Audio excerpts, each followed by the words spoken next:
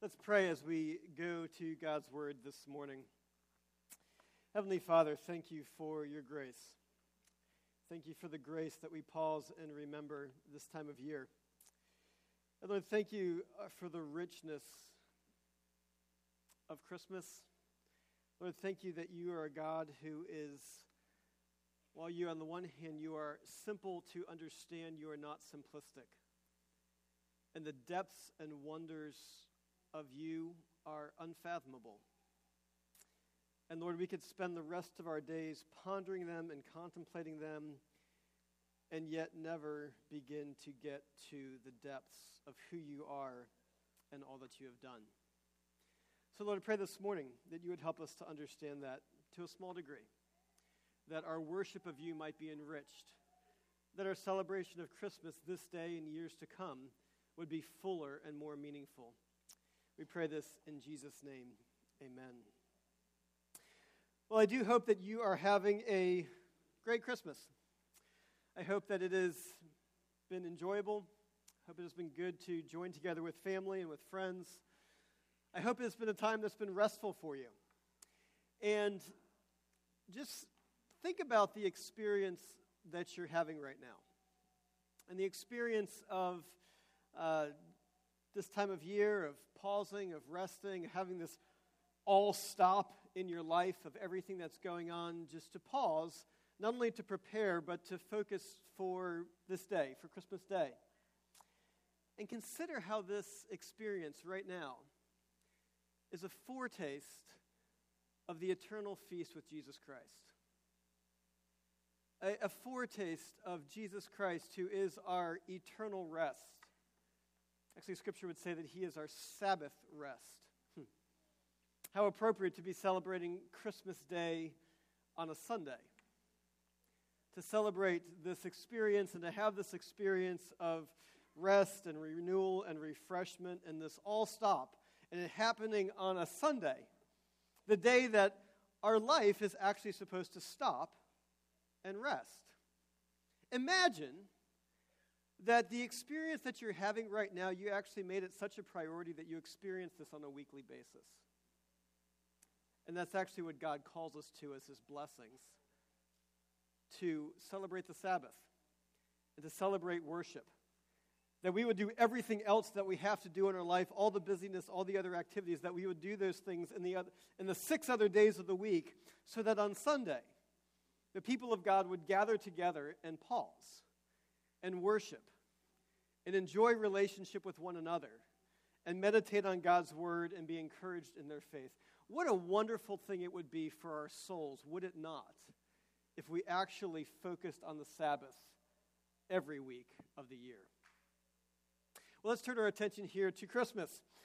Focusing here on Christmas, explaining what Christmas is about. You know, one of the rich things of Christmas time is the traditions, the heritage, the family traditions, the cultural traditions, the biblical traditions, all these different things that get infused. Like all of a sudden this time of year we stick a green Christmas tree in our sanctuary and in our homes, and it's topped with a star and garland and poinsettias, and we light Advent candles. And why is there a pink Advent candle anyway in the wreath? You know, why is that there?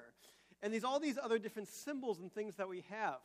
Symbols that at one point were introduced to enrich this time of year. And so what I want to do this morning is to focus on a couple of the symbols of Christmas, the symbols of Christmas that we kind of become accustomed to, but don't really know why we celebrate them. What I'm going to do is I'm going to focus on the lyrics of several of the songs that we've been singing through Advent and just explain the depth of them so that when you sing them today and the rest of this week, but moreover when you sing them next year, when you celebrate Christmas, that those songs would have a deeper meaning for you and a much greater richness for you. First one I'm going to begin with is the theme of Bethlehem. I don't think that there is, Bethlehem pops up in a lot of Christmas songs. And so you have O Little Town of Bethlehem, How Still We See Thee Lie. Several verses later, it says, O Holy Child of Bethlehem, descend to us, we pray. But why this focus on Bethlehem? Again, O come all ye faithful joyful and triumphant. Oh, come ye to Bethlehem. Why this emphasis on Bethlehem? Angels, we have heard on high. Come to Bethlehem and see him whose birth the angels sing. What's all of this focus on Bethlehem? Is it just simply this recognition that says, hey, Bethlehem, you're the winner? Of anywhere the Messiah could have been born, the Messiah is born in your town. You're the winner. Isn't that great? Let's remember the great thing that happened for you. Well, not surprisingly, there is a whole lot more as to the significance of Bethlehem. And when we sing a song like, "O Little Town of Bethlehem," that should mean something to us. That should be a statement to us that should enrich our worship. That we say, yes, it was Bethlehem. Yes, it was to Bethlehem. How amazing the grace of God is that Jesus Christ was born in Bethlehem. Now, why would we say that? Here's why. Well, Bethlehem has a pretty rich heritage in Scripture. Bethlehem itself is a small little town located on a rock outcropping 5 miles south of Jerusalem. Bethlehem is surrounded by very fertile fields, surrounded by fig orchards, and surrounded by olive orchards, and surrounded by vineyards. And so Bethlehem, the name literally means house of bread. And Bethlehem Ephrathah, the second half of that word, means fruitful. So it was a region of fertility, and it was a fruitful, abundant house of bread. No accident that Jesus Christ, the bread of life, was born in the house of bread, as God sent him to the world, to the whole world, so that those who hunger would find their satisfaction in him. But again, why Bethlehem? It was widely known among the Jews and widely understood that Bethlehem would be the site of the coming Messiah. It was understood because of the prophecy from the prophet Micah, given 700 years before the birth of Jesus Christ.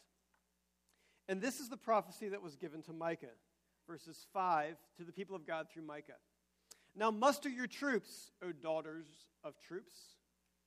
Siege is laid against us. With a rod, they strike the judge of Israel on the cheek. At this point in time in biblical history, the northern kingdom is separated from the southern kingdom. The northern kingdom has been conquered. Assyria has come through and obliterated Syria, obliterated Israel, and it is just the southern kingdom, the 2 tribes of Judah and Benjamin, who is now referred to as Israel as a whole. So there is siege coming upon them. And it says, siege is laid against us. With a rod, they strike the judge of Israel on the cheek, meaning that Israel is about to be struck down. And then there comes this prophecy. But you, imagine that.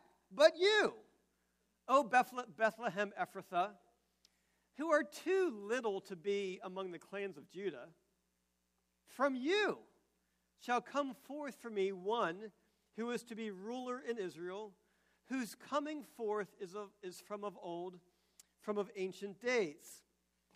What is the hope of the promise here to Bethlehem?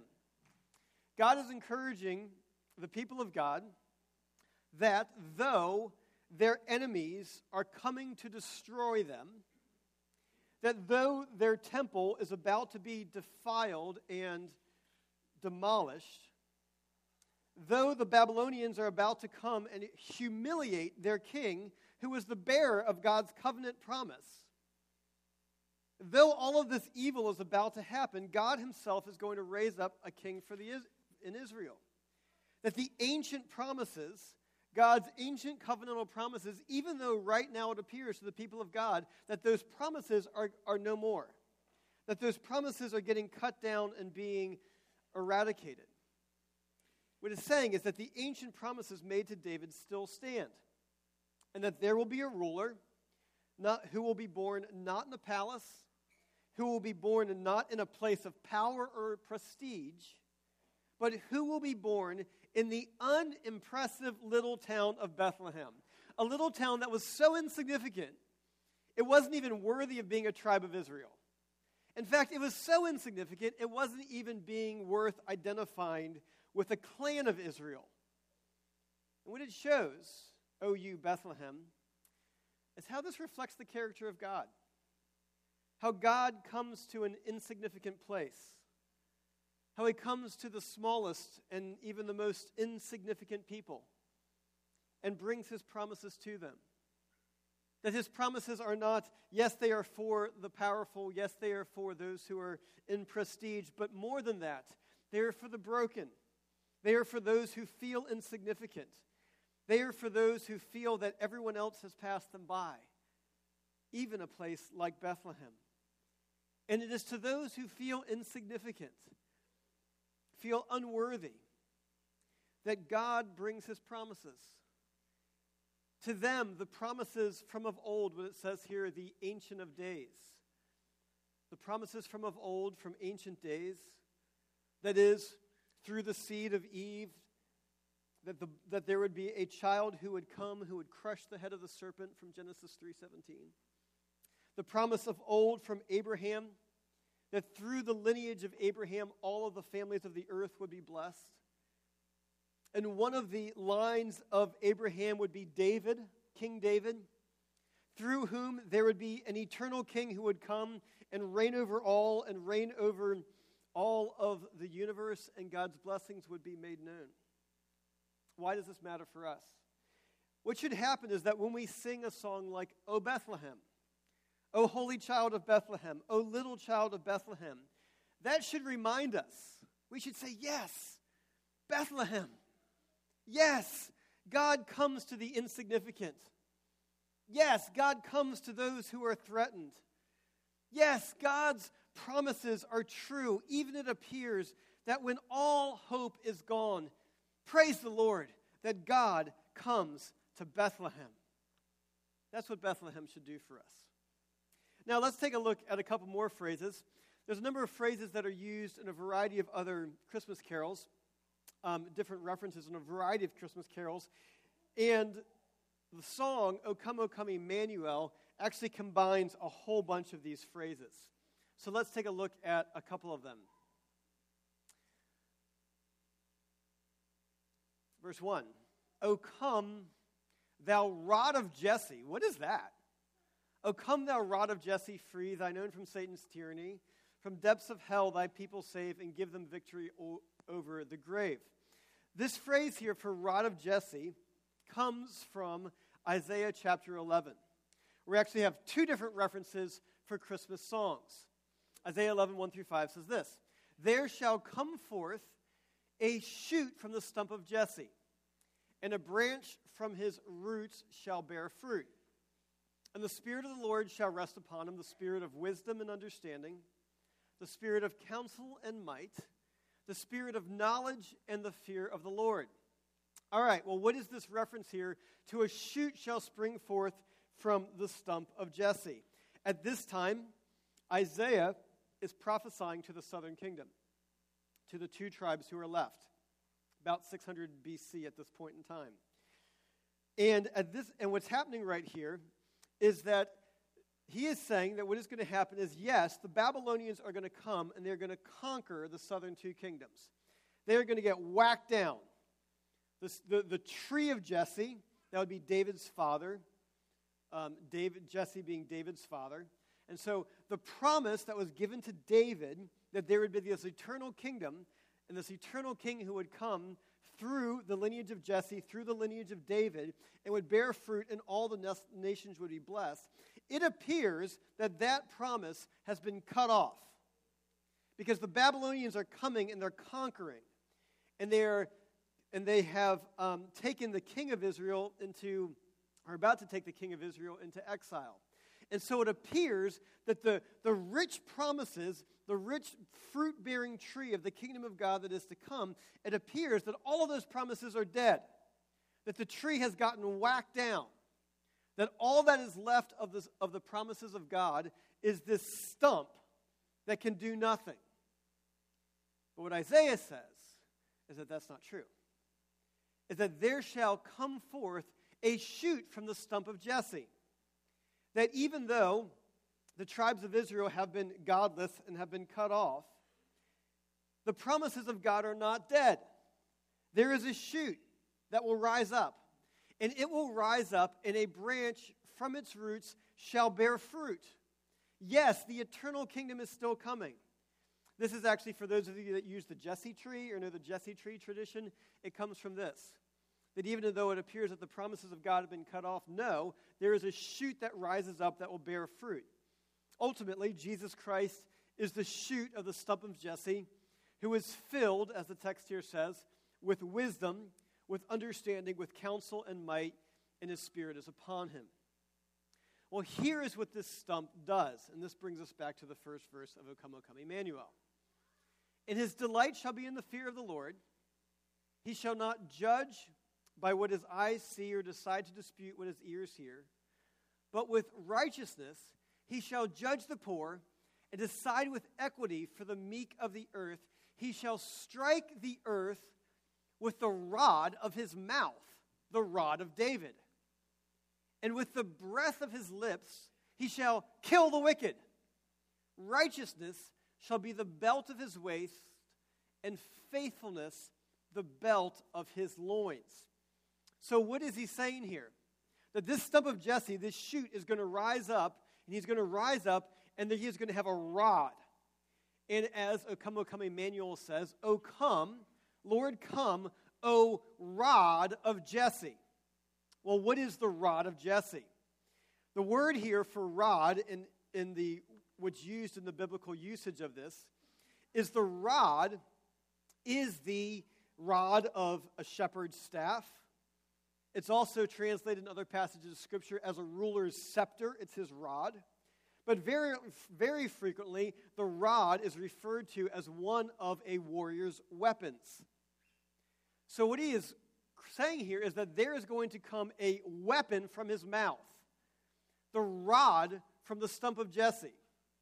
And what he is going to do, it says, with the breath of his lips, he shall kill the wicked. That the rod of Jesse, merely by the word of his power, just simply by his speaking, God is going to eradicate the wicked. Evil shall be no more. There shall be no more wickedness in this world. There shall be no more evil in this world.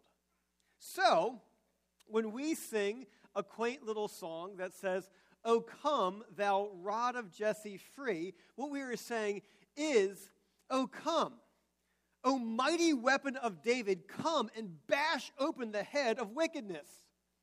Come and bash open and destroy the evil that is in this world. Destroy evil, destroy wickedness, and set your people free. Set your people free from what? From Satan's tyranny? How is that going to happen? Because the rod of Jesse has come and has conquered and has bashed and defeated the devil. From the depths of hell thy people save. Give them victory over the grave. How does that happen? It's because Jesus Christ, in his victory over the grave, bashed the head of death so that death is no more, so that we have life eternal. O come, Emmanuel. O come, thou rod of Jesse. All right, the next one. Next verse. O come, thou dayspring, come and cheer our spirits by thine advent here. Disperse the gloomy clouds of night, and death's dark shadow put to flight. All right, this one comes from two passages of Scripture. The first is Zechariah's song in Luke chapter 1. Zechariah being the one who was told, given the promise of the Lord, and after he saw the baby Jesus, he gives this prophecy, this long song, and he ends with this. And you, child, will be called the prophet of the Most High, for you will go before the Lord to prepare his ways, to give knowledge of salvation to his people and the forgiveness of their sins, because of the tender mercy of God, whereby the sunrise shall visit us from on high, to give light to those who sit in darkness, in the shadows of death, to guide our feet into the way of peace. Come, thou dayspring. Now, Zechariah, being a priest of the Lord, would certainly have drawn this from his meditation upon the promise to Malachi. And what Malachi says is this, Malachi being the last book of the Old Testament, this is the last word of the Lord before 400 years of silence. The last word before the people of God are going to experience a 400 years of darkness, 400 years where it feels like God is not with them and that they are just under oppressive powers. And the last word that God gives them is this, "For behold, the day is coming, burning like an oven, when all the arrogant and all evildoers will be stubble." Why? Because they've been burned up. "The day that is coming shall set them ablaze, says the Lord of hosts, so that it will leave them neither root nor branch. But for you who fear my name, the Son of Righteousness shall rise with healing in its wings. You shall go out leaping like calves from the stall." Why? Because the Son of Righteousness shall rise. That is, that there is a day coming when even now, O people of God, who are about to go into 400 years of spiritual darkness, there is a day of coming when day will break, when day will spring forth. And that day when day springs forth, it is when the Son of Righteousness, Jesus Christ, will appear. And when he appears, he will be the light of the world. He will be the light who comes into the darkness, as John chapter 1 says. He will come in to give hope to those who are wandering in the darkness. And the way that he brings hope is he brings his righteousness in and of himself, and he brings his righteousness to shine upon us. What an encouragement that gives to people who feel that they're walking in darkness. As the people of God were about to walk into darkness, the last word that they get is, yes, you're walking in darkness, but daylight will come. There will be daylight. The day spring will be there. The Son of Righteousness shall rise. So we sing, "O come, thou day spring.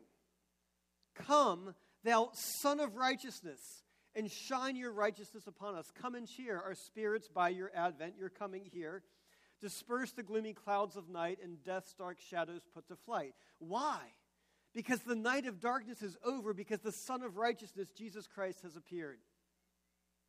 All right, fourth one here from O Come, Emmanuel, is this one, which says, "O come, thou Key of David, come, and open wide our heavenly home." Okay, a little bit self-evident from the verse. Jesus is the key, Son of David, who's going to open up our heavenly home. Make safe the way that leads on high, and close the path to misery. This one comes from Isaiah chapter 22, verses 20 through 23. And it says this, "In that day I will call my servant Eliakim the son of Hilkiah, and I will clothe him with your robe, and will bind your sash on him, and will commit your authority to his hand, and he shall be a father to the inhabitants of Jerusalem and to the house of Judah." What God is saying through Isaiah is there is going to come one who is in the lineage of David. His name is going to be Eliakim. This is a real historical person. And God is going to bless him and put his sash upon him and give authority to him to be the ruler over Judah. Then it goes on to say, "And I will place on him his shoulder the key of the house of David. He shall open and none shall shut, and he shall shut and none shall open. And I will fasten him like a peg in a secure place. And he will become a throne of honor to his father's house," saying there's going to be a humanly king in the lineage of David by the name of Eliakim, and this king is going to lead the people of God back into righteousness. However, what happens is that the responsibility and honor for Eliakim is too heavy for him to carry. It is too great for him. And just a couple verses later, Isaiah says to him, he says, "Though I establish you like a peg in a secure place, your peg has been ripped from its hinges and has fallen out. Eliakim will be no more. He will be cut down and fall, because the responsibility to him is too great. But the promise that God gives is still there. That there is a descendant through the house of David who will hold the key of the house of David.